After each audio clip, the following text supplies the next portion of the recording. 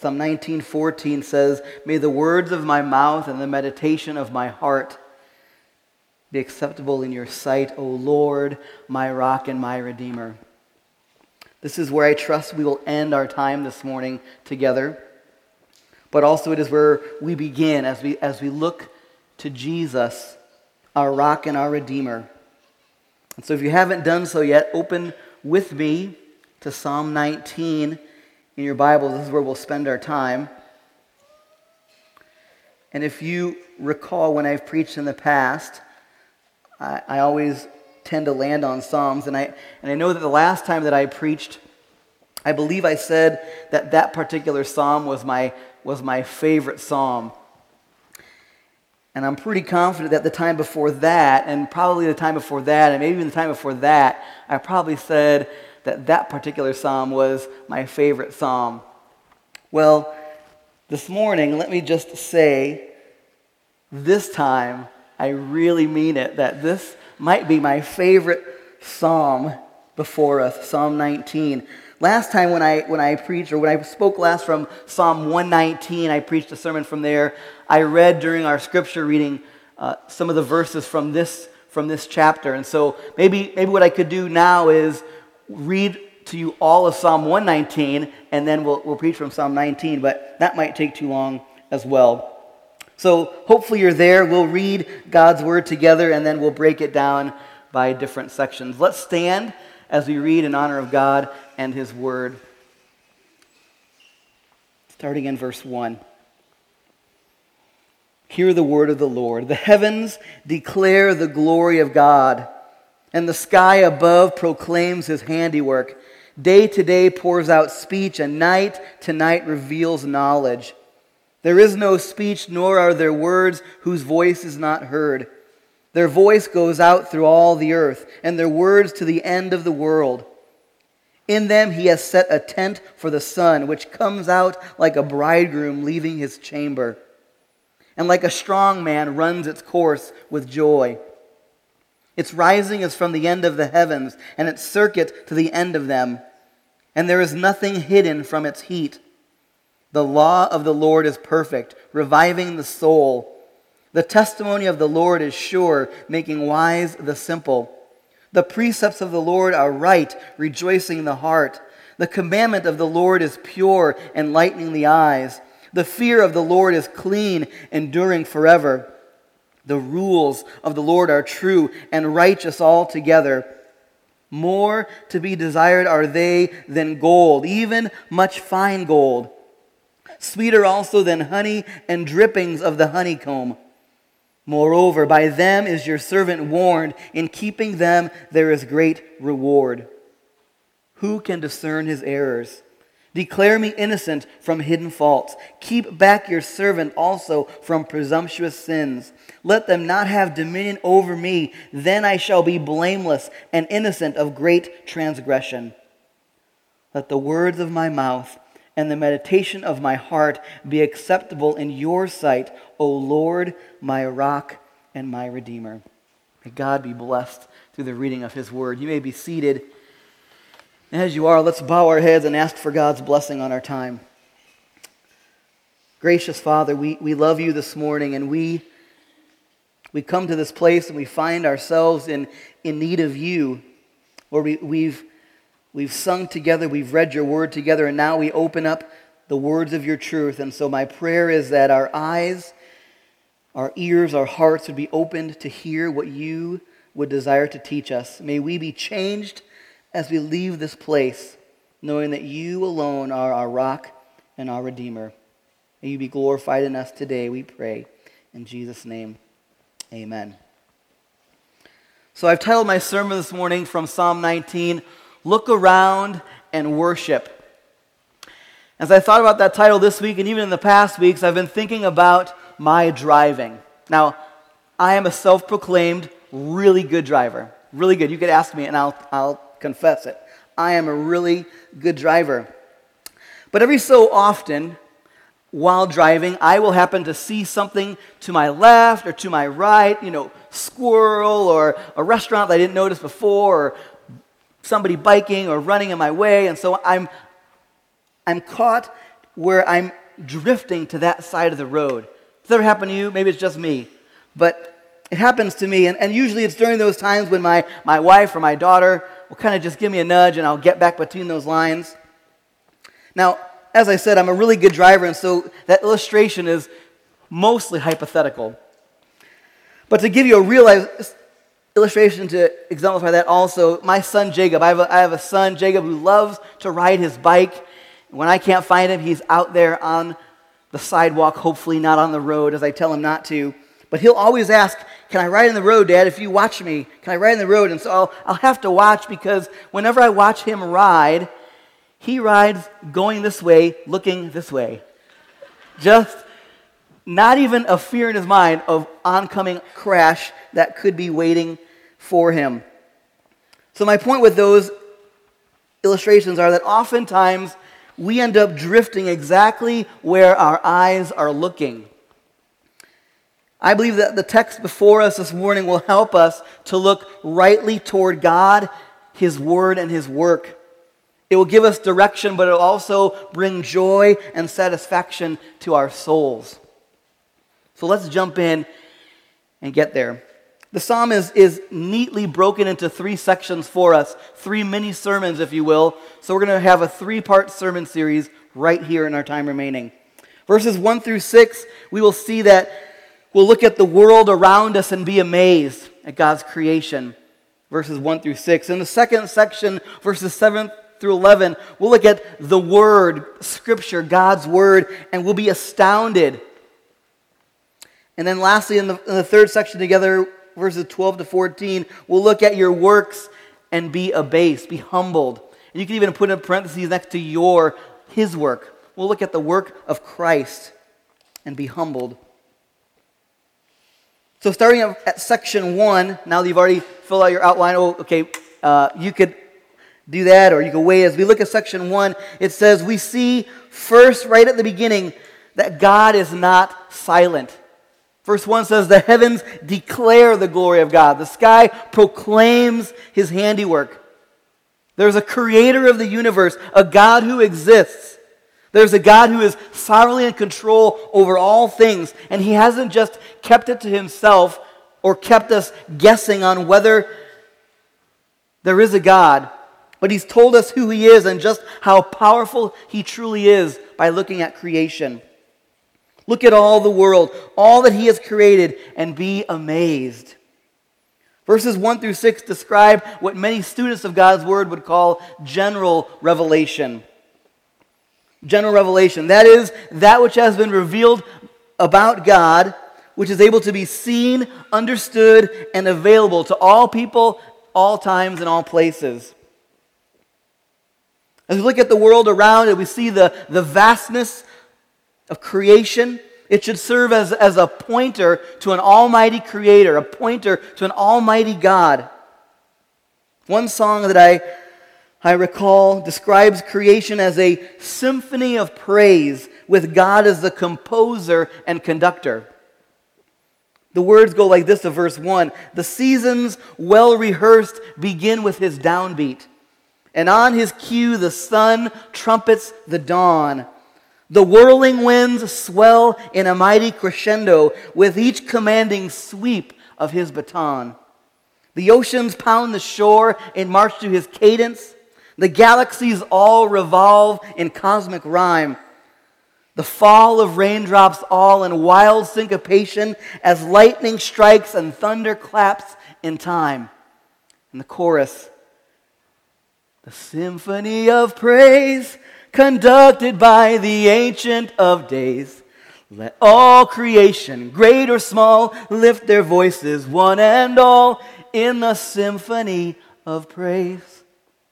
God's creation, it points us toward Him and ultimately toward His glory. It testifies of His goodness and His greatness. If you look at verse 2, it describes it even further. It says, day to day pours out speech. Night to night reveals knowledge. This is saying that there has never been a time when God's glory is not fully on display. It's permanently on display at all times. It's unceasing, unwavering, day to day, all encompassing. Like a spring that doesn't stop flowing out.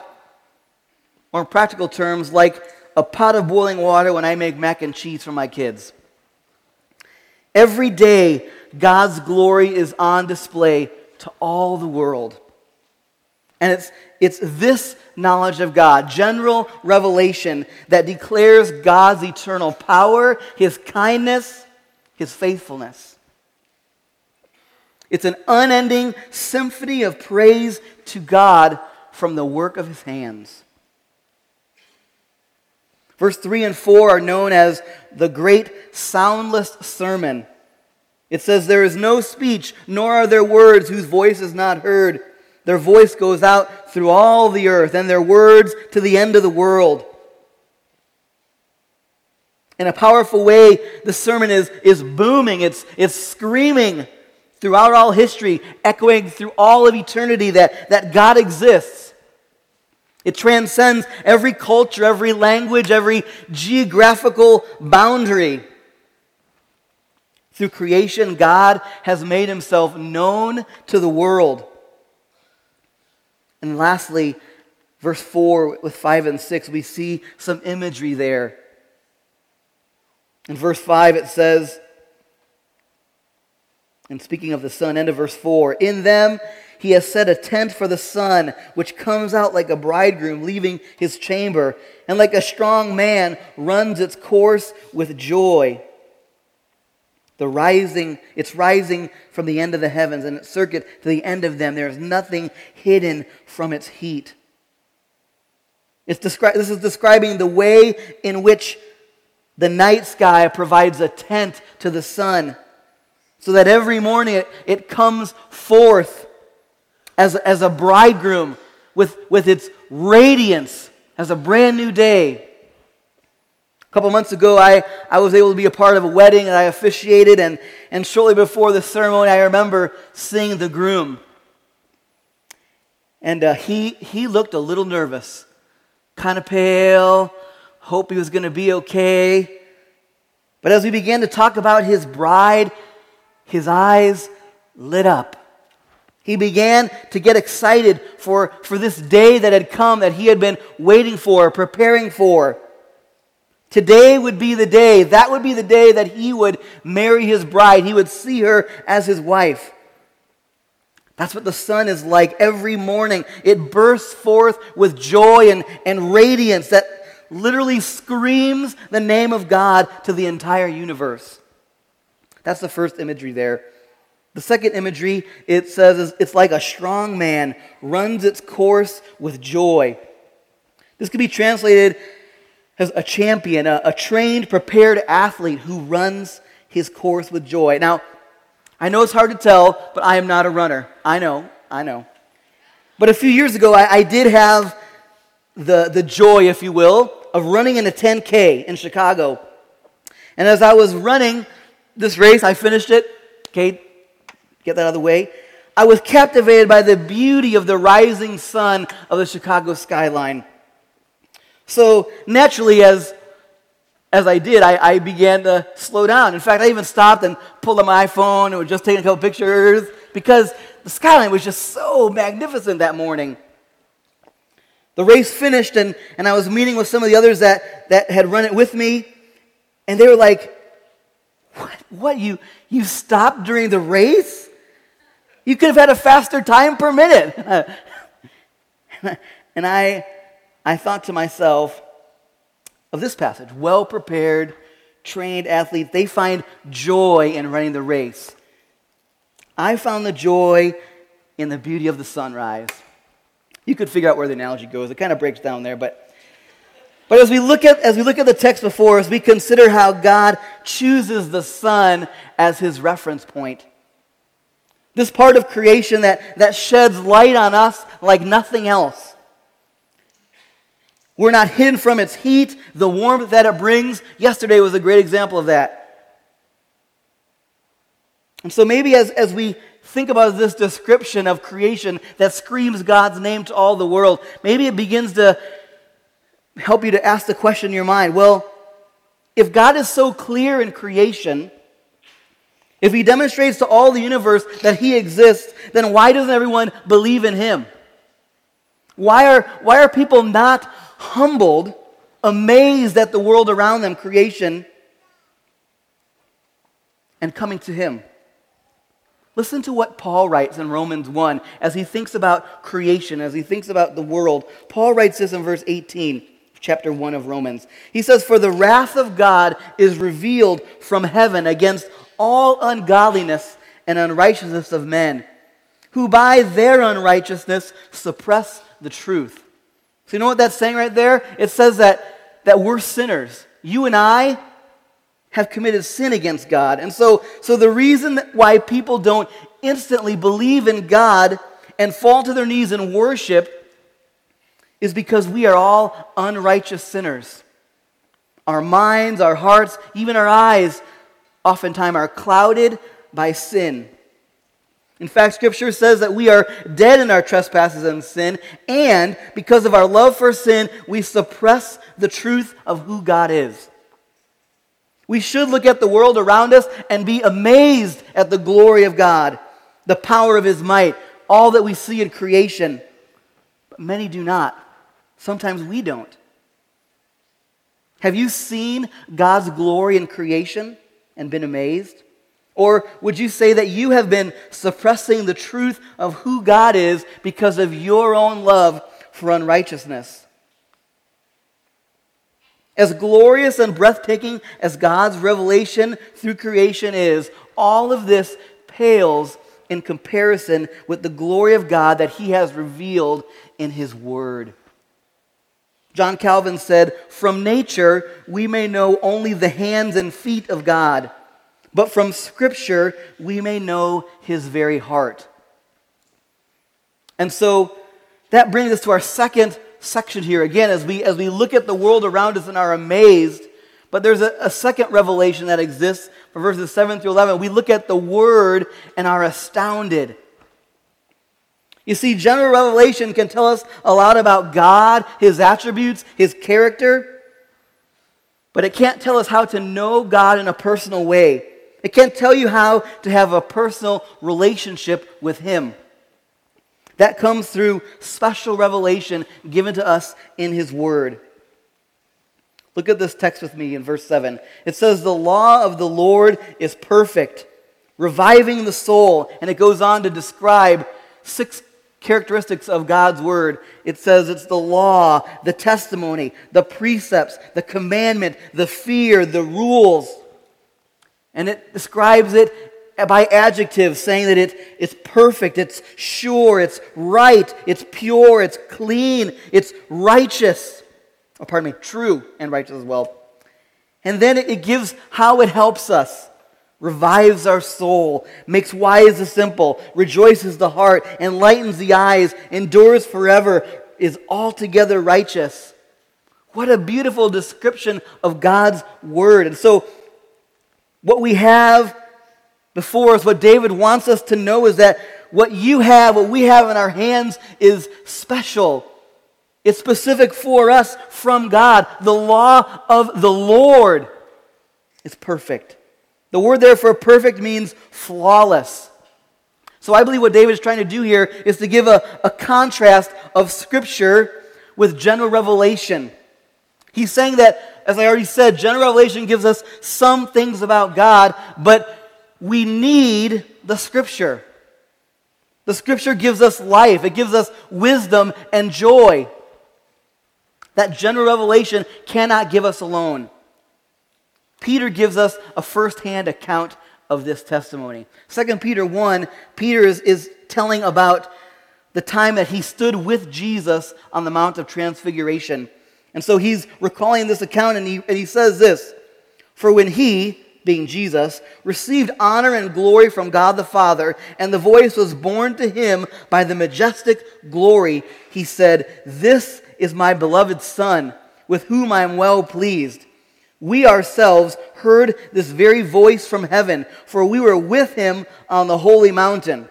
So picture this. This is Peter's words here. He's talking about when he was with Jesus, literally like right here with Jesus on the Mount of Transfiguration in the presence, and all of a sudden the voice of God comes saying, "This is my beloved Son in whom I'm well pleased."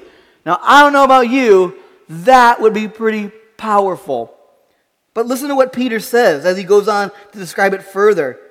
In verse 19 he goes on to say, "And we have the prophetic word more fully confirmed, to which you will do well to pay attention, as to a lamp shining in a dark place." And then verse 20, "Knowing this first of all, that no prophecy of Scripture comes from someone's own interpretation. For no prophecy was ever produced by the will of man, but men spoke from God as they were carried along by the Holy Spirit."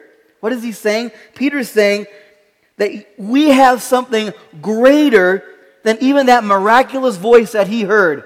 First-hand account with Jesus, heard the voice of God. He's declaring we have a greater prophecy, a greater revelation given us in the Word of God. This ought to move us. It ought to astound us of God's glory. The law of the Lord is perfect, reviving the soul. That means Scripture gives life. God gives us life, and He does it through His Word. Just as He spoke things into creation, into existence, so we come to spiritual life through God's Word. James 1:18, it says, "Of His own will He brought us forth by the word of truth." 1 Peter 1:23 says, "You have been born again, not of perishable seed, but of imperishable, through the living and abiding Word of God." God's Word gives us life. How does it give us life?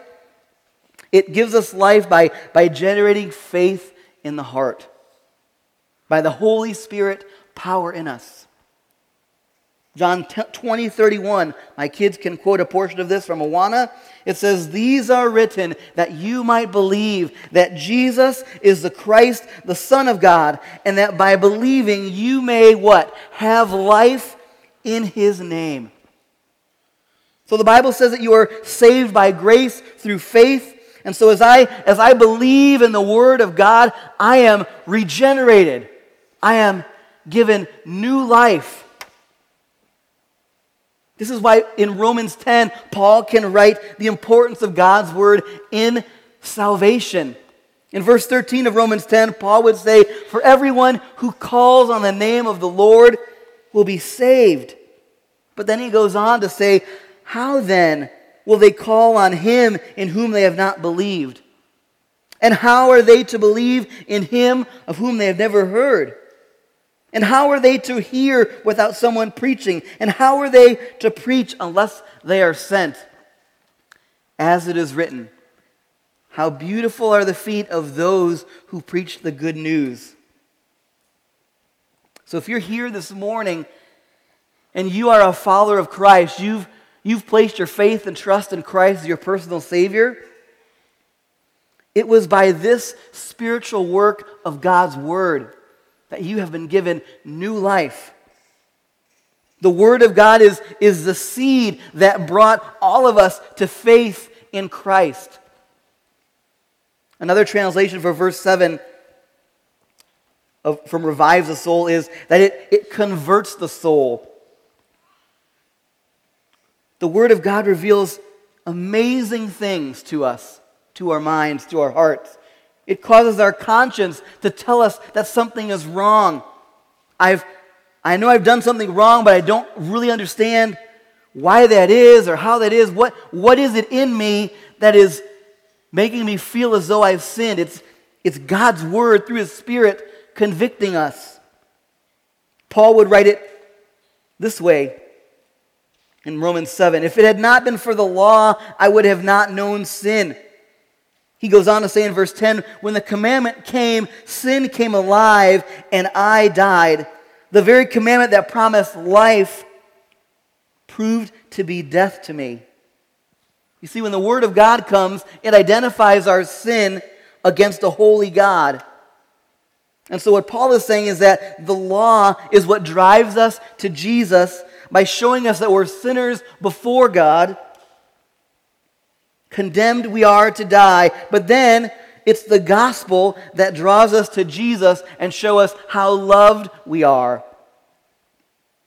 Ephesians 2, and I read the earlier portion of this earlier, describing our sinfulness, but it goes on to say that God, being rich in mercy, because of the great love with which He loved us, when we were dead in our sins, He made us alive together with Christ.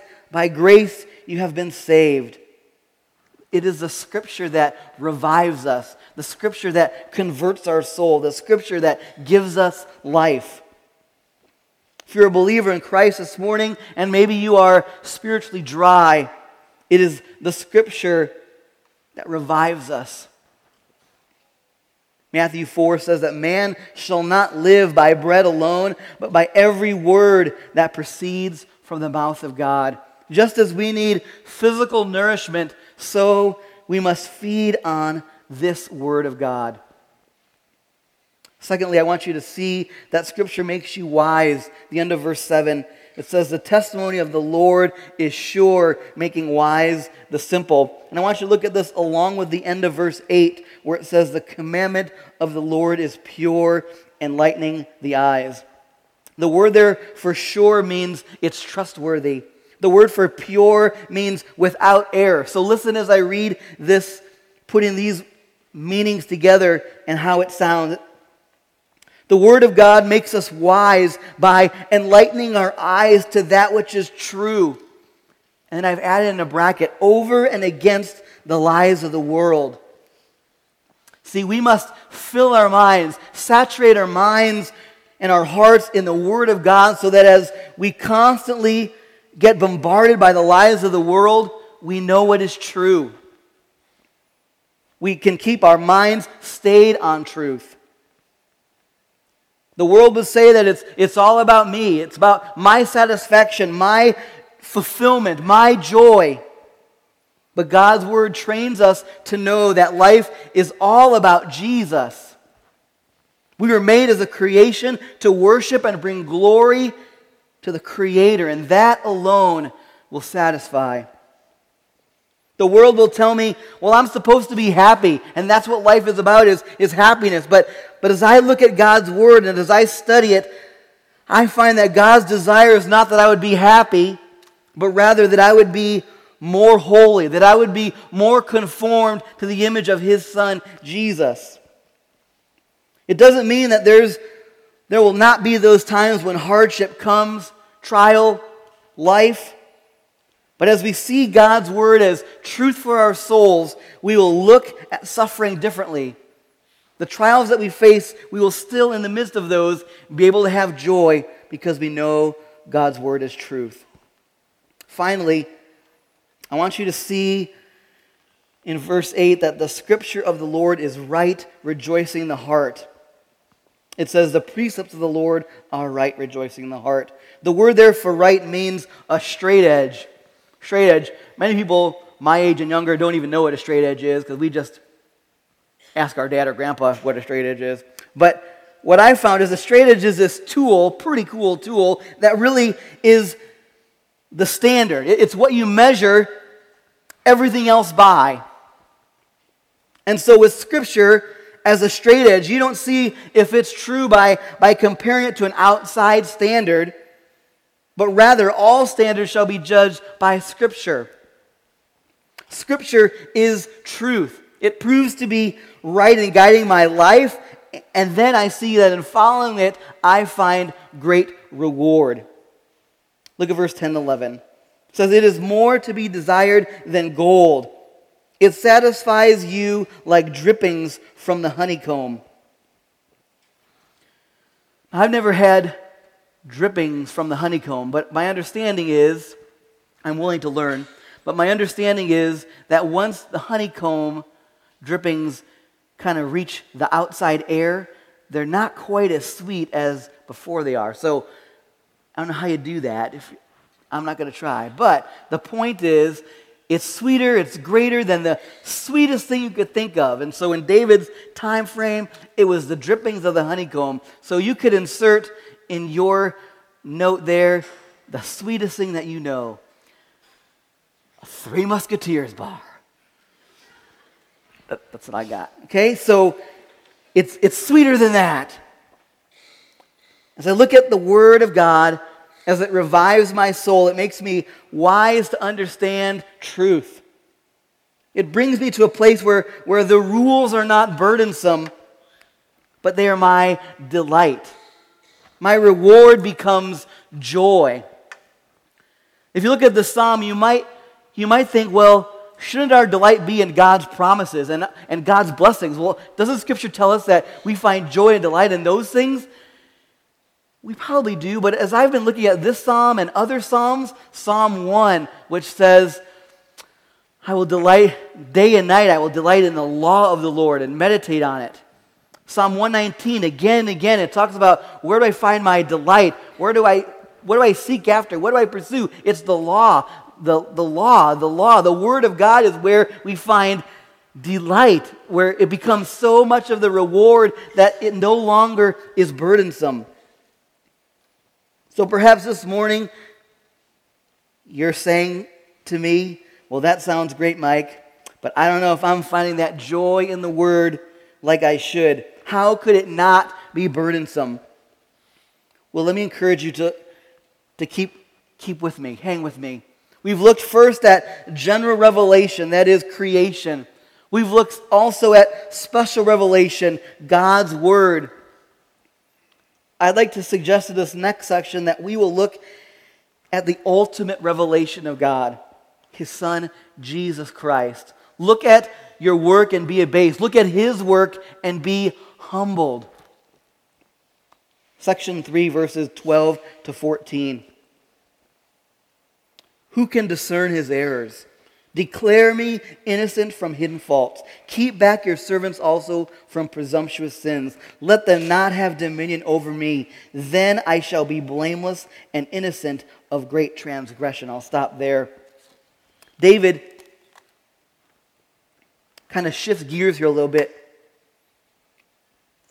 as he turns his focus on Jesus. Jesus is the ultimate expression of who God is. Hebrews would tell us that in time past, God spoke to our fathers by the prophets, but in these last days, He has spoken to us by His Son. Colossians 1 says that He, Jesus, is the image of the invisible God. The Gospel of John says that He, Jesus, is the one who is at the Father's side and is revealing the Father to us.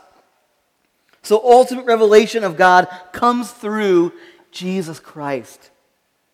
I love how this psalm starts with creation and the Son, S-U-N, and ends with, and it points to a creator, and it ends with the Son, Jesus, S-O-N, pointing to the Redeemer. Look at verse 12 with me as we will see where Jesus comes in so clearly. Verse 12, who can discern His errors? Declare me innocent from hidden faults. I have to admit, I wrestled with this. I feel like section 1 and section 2 are so neatly packed. And then we get to verse 12, and David goes on and starts talking about sin. Oh, David, come on, it was going so well.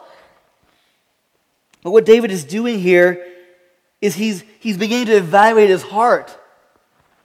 As he looks at creation around him and is amazed, as he looks at God's Word before him and is astounded, now he begins to look internally at his own heart and begins to ask himself these questions, even this rhetorical question: who can discern his errors?